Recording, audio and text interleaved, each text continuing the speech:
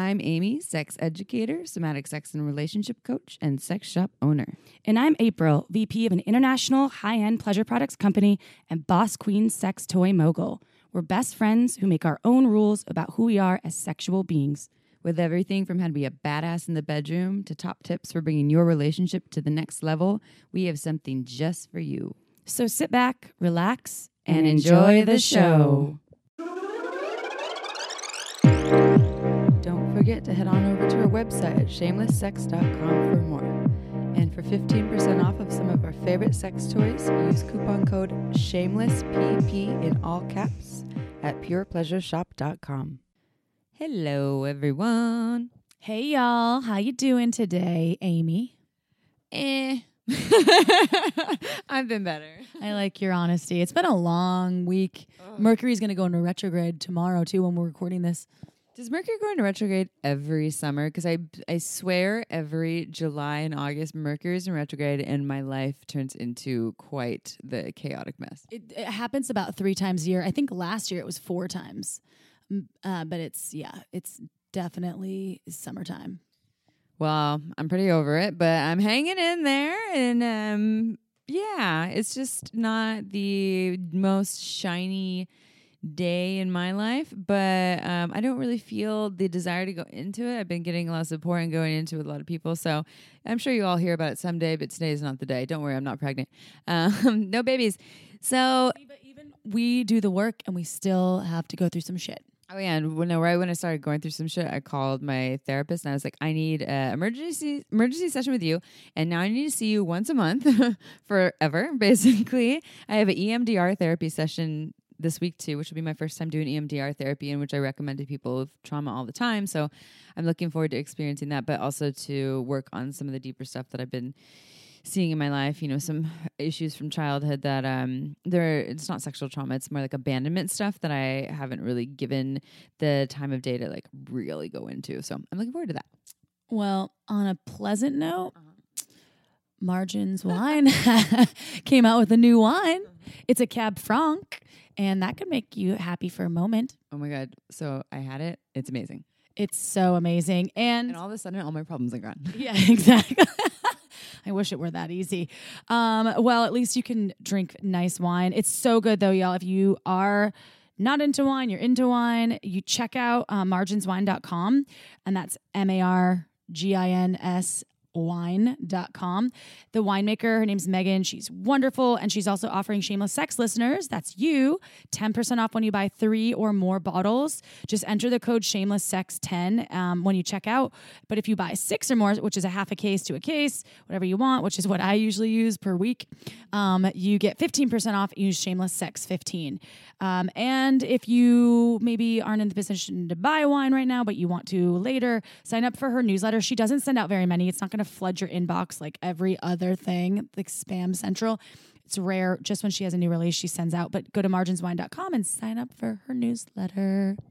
It's really good, everyone. And we're not just saying that because April's a wine snob. And I think anything that she says is good. I put it in my mouth. It's obviously good because she said it from placebo effect. But this really is amazing wine. So definitely check it out. We're going to answer a sex question. It was sent to us on April 23rd. We're a little late. So here we go. This is from a dear listener. We'll keep their name anonymous, but they say, I am 15 years old, and I was recently in a fuck buddy relationship with an 18-year-old guy.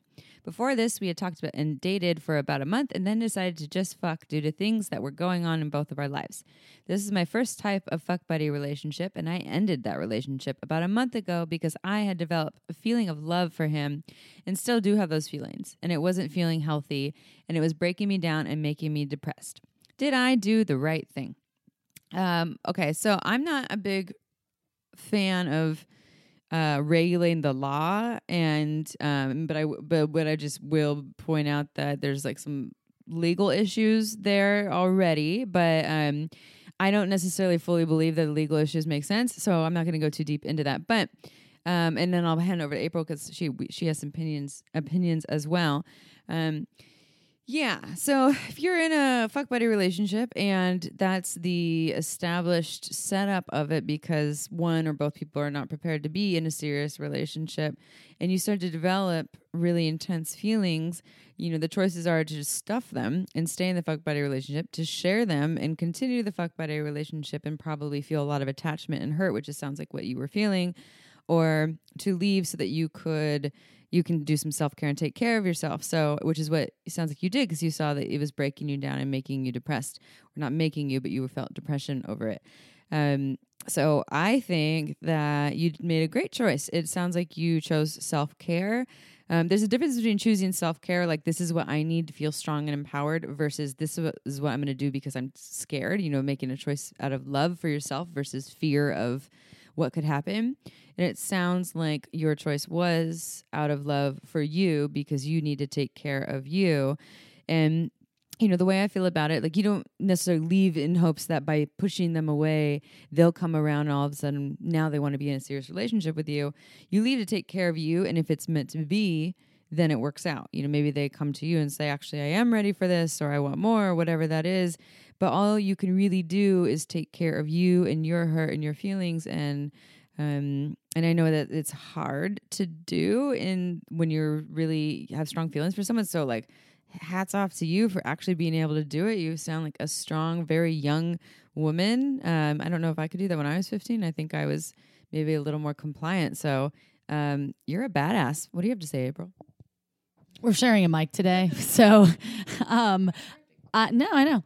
I say that this is a wise 15-year-old for sure. And I think that perhaps to this anonymous listener, it doesn't sound like you brought up your feelings to your fuck buddy, and that could be one direction to at least offer it so you can feel like you've done everything in your power to be like, hey, I'm having some feelings here. I enjoy our fuck buddy situation. I am having feelings for you. How do you feel about that? And perhaps you'll receive maybe more than you thought.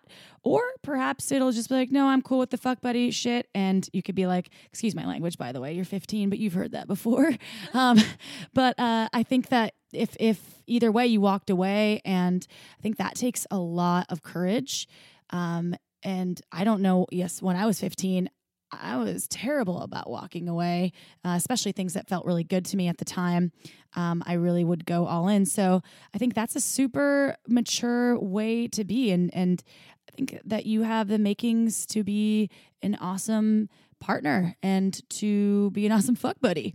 And I say that you did the right thing. If you're feeling emotionally still sort of attached to this fuck buddy, perhaps it deserves a conversation with him and go from there.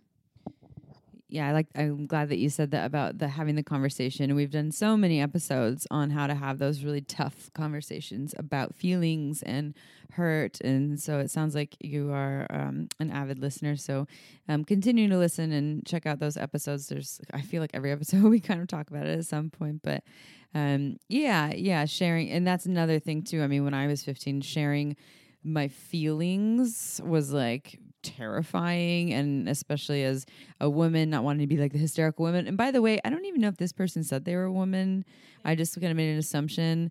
So if you're not a woman, I'm really going to apologize for making an assumption. Yeah, I mean, your email address, you might be a woman, maybe. So we're going to go with a maybe. So anyways, I think that it's just, it is a tricky thing, especially when you're young and still figuring it out and learning how to communicate about sex and what do you even want as a sexual being. And, at the end of the day, if you can communicate the feelings, like April said, that's really helpful. And for the most part, the self-care piece and really taking care of you and what you need and being clear on that and voicing that and standing for that, is such a powerful and important path that most young people are not on or taught. So I don't know who taught you that when you feel the hard things that you need to leave and take care of yourself, but thank that human. They did a great job. All right, we're going to leave it at that. Yay, we answered a sex question. We only have about 80,000 more, so we'll get to them someday, hopefully. But also, everyone, it is a very different and interesting and very insightful podcast episode. It's on sexuality and religion and the shame that comes from religion, even if you don't identify as religious, that comes from religion and is like kind of hanging out and looming in the shadows and still affecting modern day society. And ways to work with that too. So a very interesting, insightful episode. And I'm sure that you will all learn something new. And we have plenty more coming up. We have one coming up about dating, which is going to be really interesting, from Dr. Hernando Chavez. So like modern day dating for all you single folks. And we have another one coming up that is actually a little bit about like sex and history, the history of sex with a historian. We're doing a dual release, and it's not just about that. We go all over the place with shame and all that, but he's a really brilliant historian, and he actually knows some really interesting pieces about what sexuality looked like back in the day. So stay tuned. Lots of really interesting things coming up. We love you dearly, but we're not leaving because it's episode time. All right, everyone. It's time for our episode as promised. But first, I will read you a little bio about our wonderful speaker. So Andrew Jasko was raised as the son of a minister in a Pentecostal Christian church in New Jersey, studied at the Evangelical Christian Wheaton College, and obtained his Master of Divinity from Princeton Seminary. While religion was his life's passion, Andrew suffered greatly from anxiety, depression, and guilt about his sexuality. After a slow, painful process of awakening and denial, Andrew left religion and awakened to a new experience of spirituality through secular humanism, meditation, psychedelics, and sexuality. His writings about exposing the trauma of religion, awakening spirituality, and healing sexuality can be found at lifeafterdogma.org. Welcome, Andrew. Yay, hello. Hi, Andrew. What a phenomenal bio. Amy nailed it, too. Way to read it. Yeah. I struggle with the bio sometimes. All these new words in there. A lot of them I know. So awesome. So happy to have you here. This is very much aligned with what we do. We're constantly talking about shame and sexuality. And I know that that's a big piece, that shame is coming from religion, whether or not we like to admit it, even if we're not religious, that a lot of the stories and messages that we get about sexuality are still based on religion from years upon years ago. That is just still somehow looming in like the underworkings of the inner workings and underworkings of society. So can you tell us a little about your religious upbringing and how it affected your sexuality? Absolutely. So I grew up in the church. My parents started a church pretty much right after I was born. So I grew up in this very fundamentalist, rigid framework. And by the way, fundamentalist religion is the majority ideological system in the world today. I think sometimes people don't realize that and think that I'm talking about something that's really extreme and out there, but it's several billion people in the world.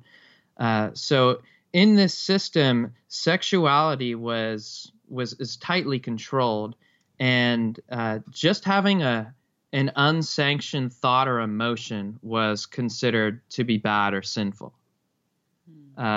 So anything that's done or thought outside of marriage is considered to be wrong and even worthy of going to hell forever. So I grew up thinking that my penis had the power to throw me into hell.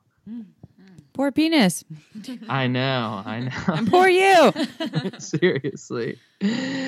But this is really, really normal teaching in evangelical Christianity today, which is really most churches in the U.S. It's estimated about a third, about 30% of I think Christians in the U.S. or even people. I need to get my stats correct, but it's a very large percentage of people in the U.S.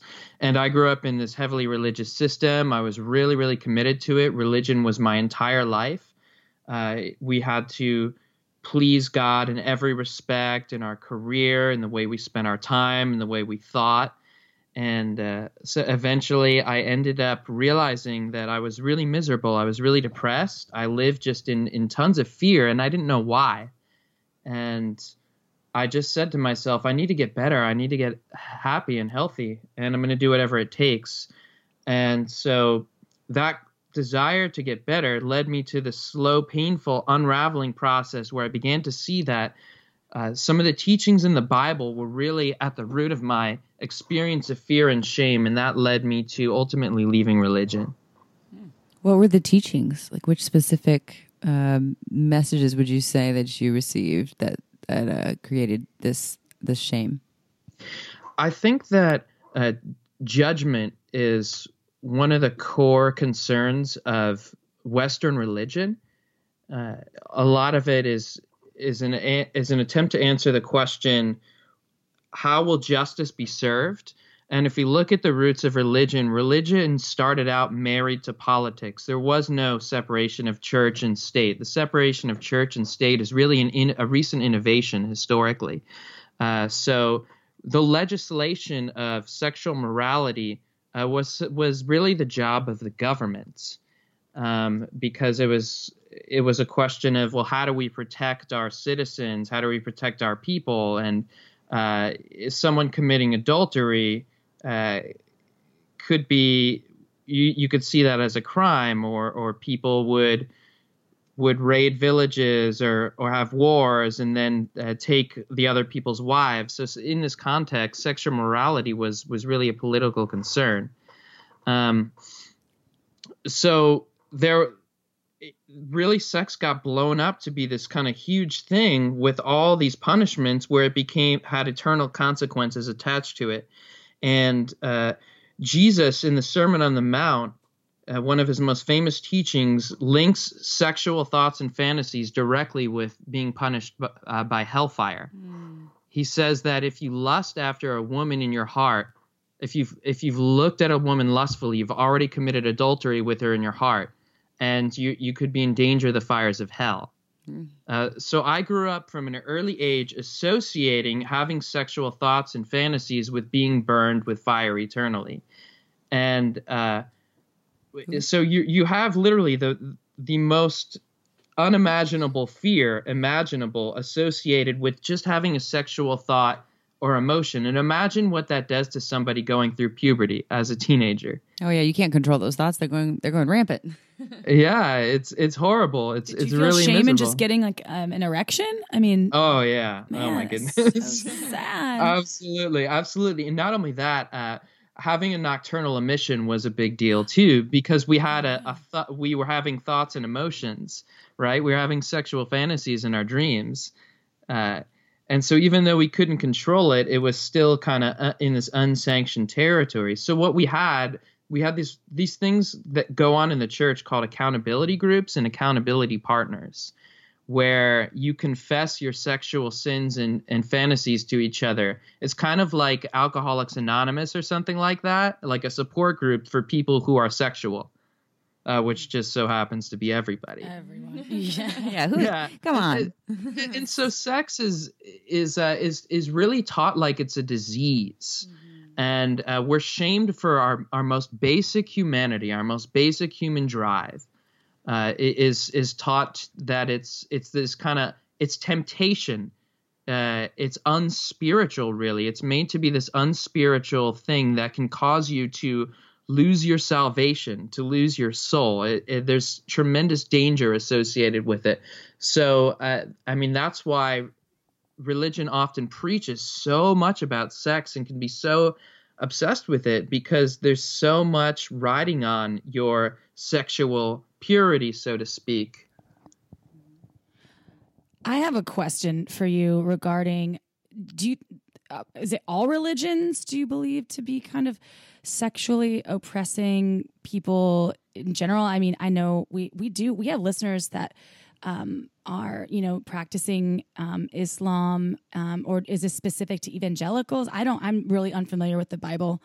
My mom works at a church. She was on the podcast, and yeah, I don't know, but I know being married to a practicing Jew for many years, sex was I felt they were more connected to sex, and it wasn't as behind closed doors. It was more of an open thing. I don't know what the message is in the scriptures that Jews had. But do you think it's specific to evangelical Christians or Christianity in general, or is it all religions? What do you think? That's a great question. I think that most religions tend to go the way of trying to control and legislate sexuality. And that's certainly the case with the Judeo-Christian religions. And so there are some amazingly dark and frankly immoral teachings about sexual immorality in the Judeo-Christian scriptures. So all of these things come from the Bible. That's where they have their roots. I mean, in the Bible, you find sexual slavery commanded, homosexuality is outlawed, patriarchy is commanded, sexual mutilation, i.e., cutting off a piece of the man's penis to dedicate him to God, circumcision. Menstruation is considered dirty. Ritual uncleanness. There's no sex in the afterlife. There's no divorce or remarriage. Women are to submit their lives and their bodies to men. It just goes on and on and on. All kinds of things that many of us consider to be sex negativity or just outright immoral, and that are preached as morality or purity. When I think I don't see how you could get more immoral than shaming people for being human and for being sexual. But so to answer your questions, these teachings are in the scriptures. They're in the Bible. But different religious traditions will downplay those scriptures or deal with them differently, or say that those were kind of their understanding during the times.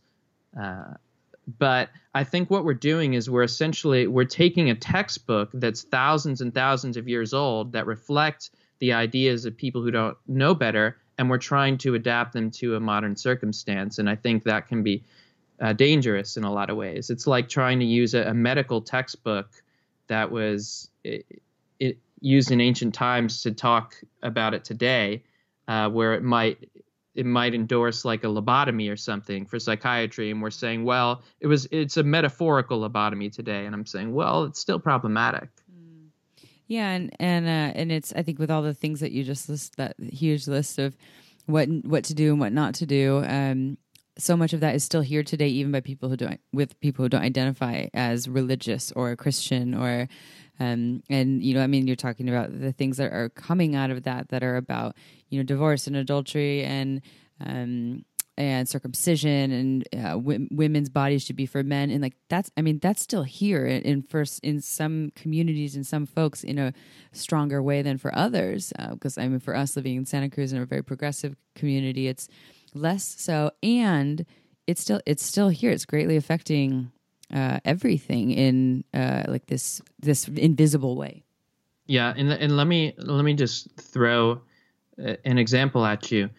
I mean, religious legislation about sexuality is still pretty dominant in our nation today. I mean, until just a few years ago, it was almost illegal to be gay in our country, right?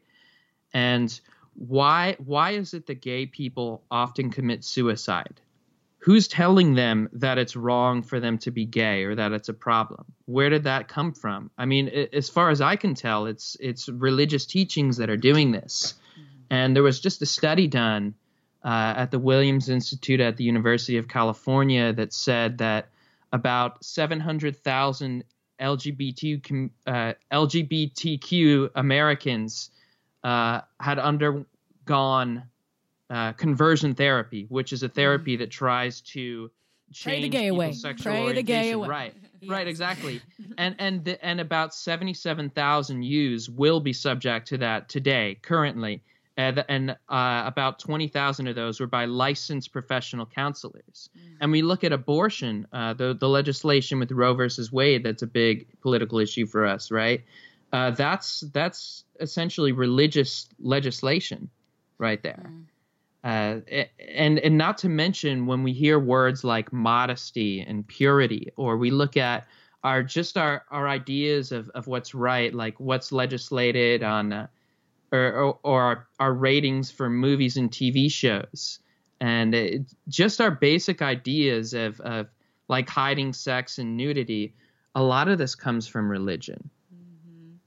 Yeah, and shame around masturbation and and the circumcision.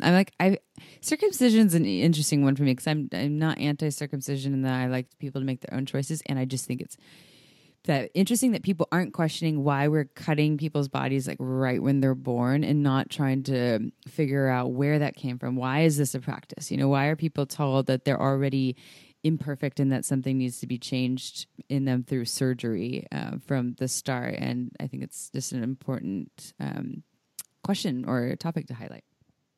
It's really, really important. And it's just kind of an assumption that it's kind of the normal thing that you do for males who are born, right? And it's like, well, why? Where did this come from? Mm-hmm. So in your opinion, then, I guess we kind of already talked about like the kind of shame that comes from religion, but like what can people do? I know that you're helping people to work through this as you've done for yourself to work through that shame, but what are their options? What are the tools? Yeah, and I'd say too, a lot of people who've grown up in these environments have gone through years and years of sexual religious repression, which really I consider sexual abuse. I mean, sexual, spiritual, psychological abuse. When you're telling someone that their sexuality is essentially sinful or evil, that every thought that they have, they deserve to be punished or burned with fire for having. For me, I can't think of kind of a deeper form of sexual abuse than that. And so when someone's undergone that kind of a verbal sexual abuse, it takes time to heal. So I think patience is one of the biggest things. And you often hear people talk about this like, oh, this person grew up in the church and now they're going crazy because all of a sudden they left religion and now they're going crazy, going to parties, having lots of sex to make up for lost time. I don't know if you've heard of people doing that. And that happens a lot. And there's kind of this fear, and this comes from religion too, that if you give up religion, then all hell will break loose and you'll just go crazy, impregnate a lot of people, get STDs. And it's just not true. I guess what I recommend to people is, first of all, to have patience because it takes time. There's often a big learning curve. I mean, for me, even the phrase, I don't like losing my virginity, right? But that comes to my mind. But I had sex for the first time when I was 26 years old, which was really unnatural and I think unhealthy.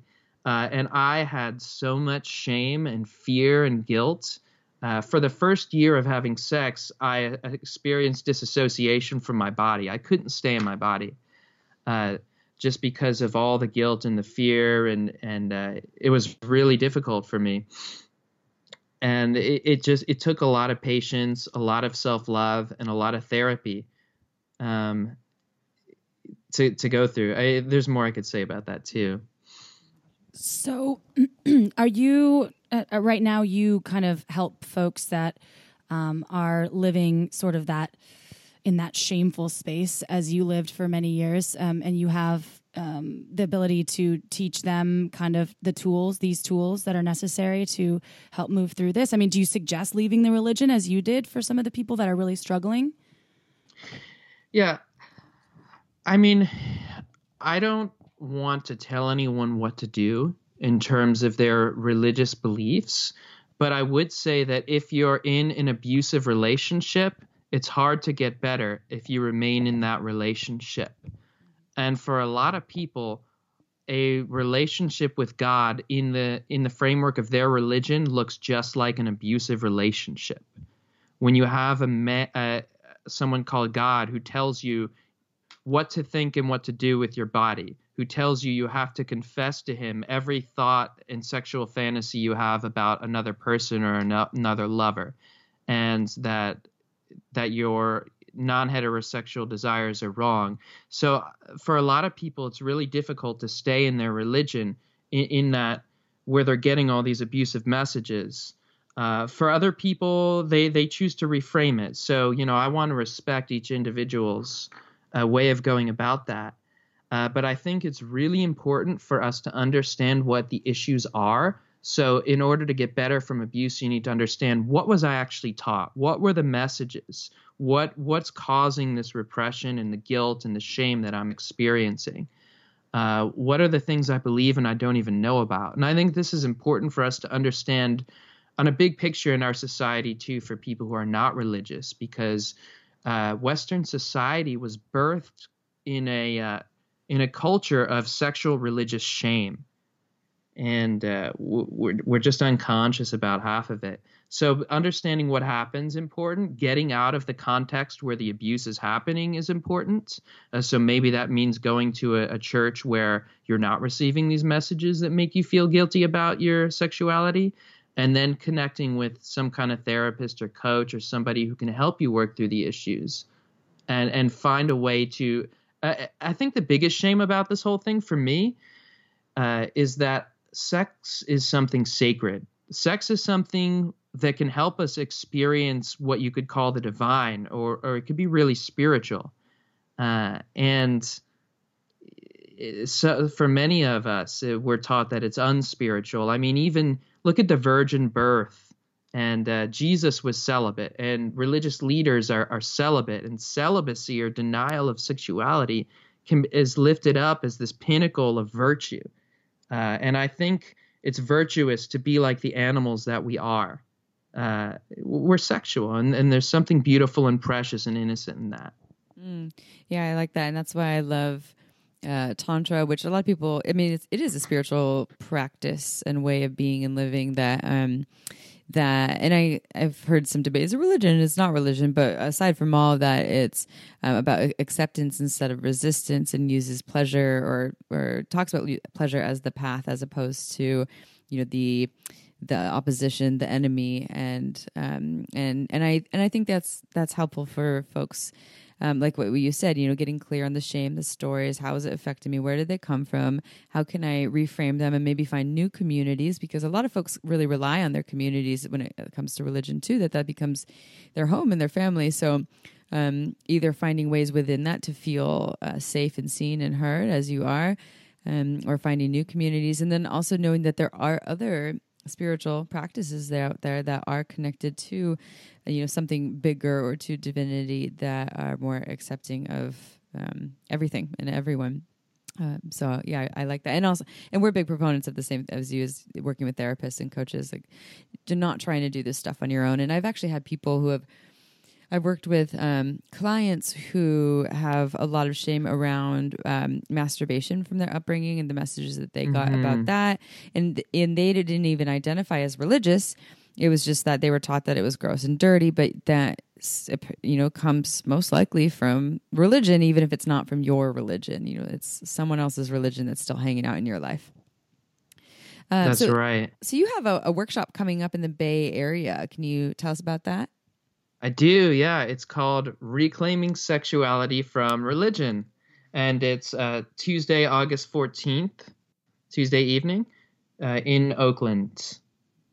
And this workshop is basically about what we're talking about right now. It's for people who've experienced trauma or sexual trauma from religion. It could be literal abuse, because there's a lot of physical abuse that happens too within religious contexts. But mostly we're talking about sexual oppression, shame, guilt, issues with being gay and growing up in a religious context, or just people who might be in relationship with somebody who grew up religious and they're struggling with these things, which is really common too. Or you could have a family member, just being in the society. So we're going to have the conversation about the issues. I'm going to give a little talk about kind of breaking down all the different categories here of issues. Like we didn't even go over birth control and sex education, and there's so many different categories, ways in which these issues apply.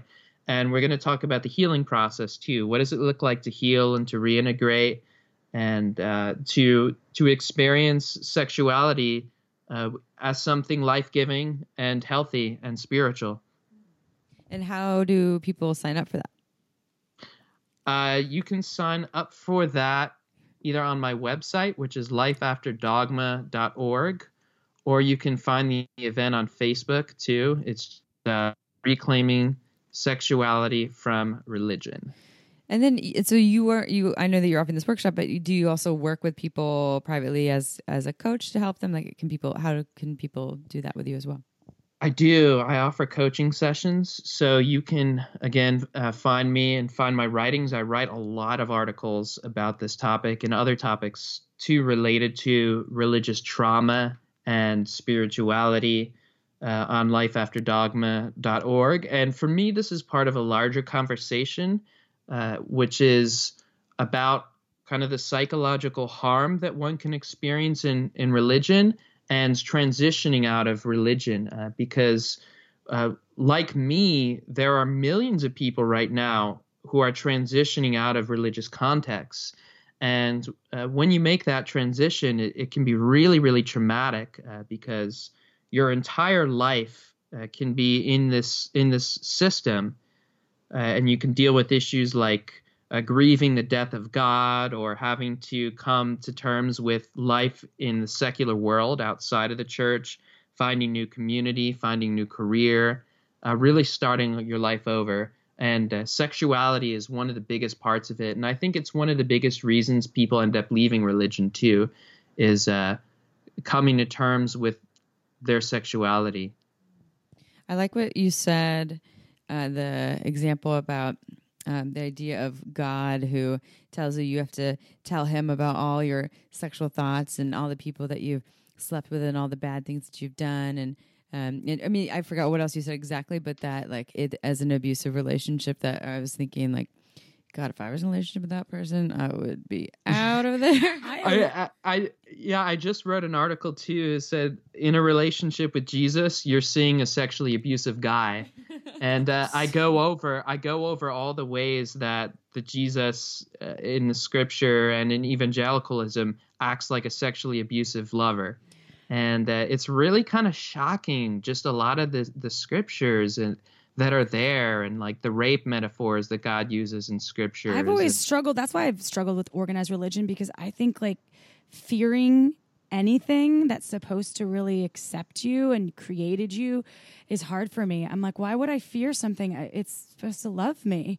Right? And I think for me, that's what's confusing often about religion. And I think that's also kind of what makes something abuse, is the mixture. If it was all threats and all fears, it'd be really obvious, right? That it was abusive. But and when you have an abusive spouse, most of the time he's loving, most of the time he provides for you, but every so often he says, if you leave me, I'm going to kill you. And that's kind of, you know, that's crazy. That's what we've got, right? But you stay because you're getting the love, you're getting the good stuff, right? But then there's also all this abuse and fear and shame and guilt that's happening, and it has a big impact. I mean, I have so many, just the homosexuality issue alone. I have so many gay friends who have struggled with this, or even people who've committed suicide, and it's like, this is everywhere. And so we need to have this conversation. It's time. So the message is out there to our listeners.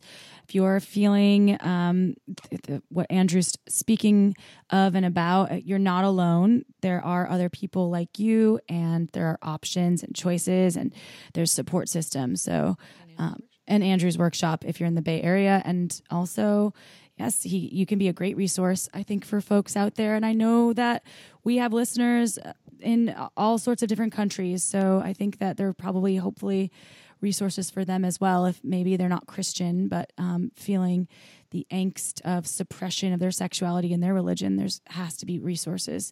But check out the lifeafterdogma.org site. I think that's a good start. Right, Andrew? That's right. And I love to talk. I mean, I still consider myself kind of a preacher reconfigured.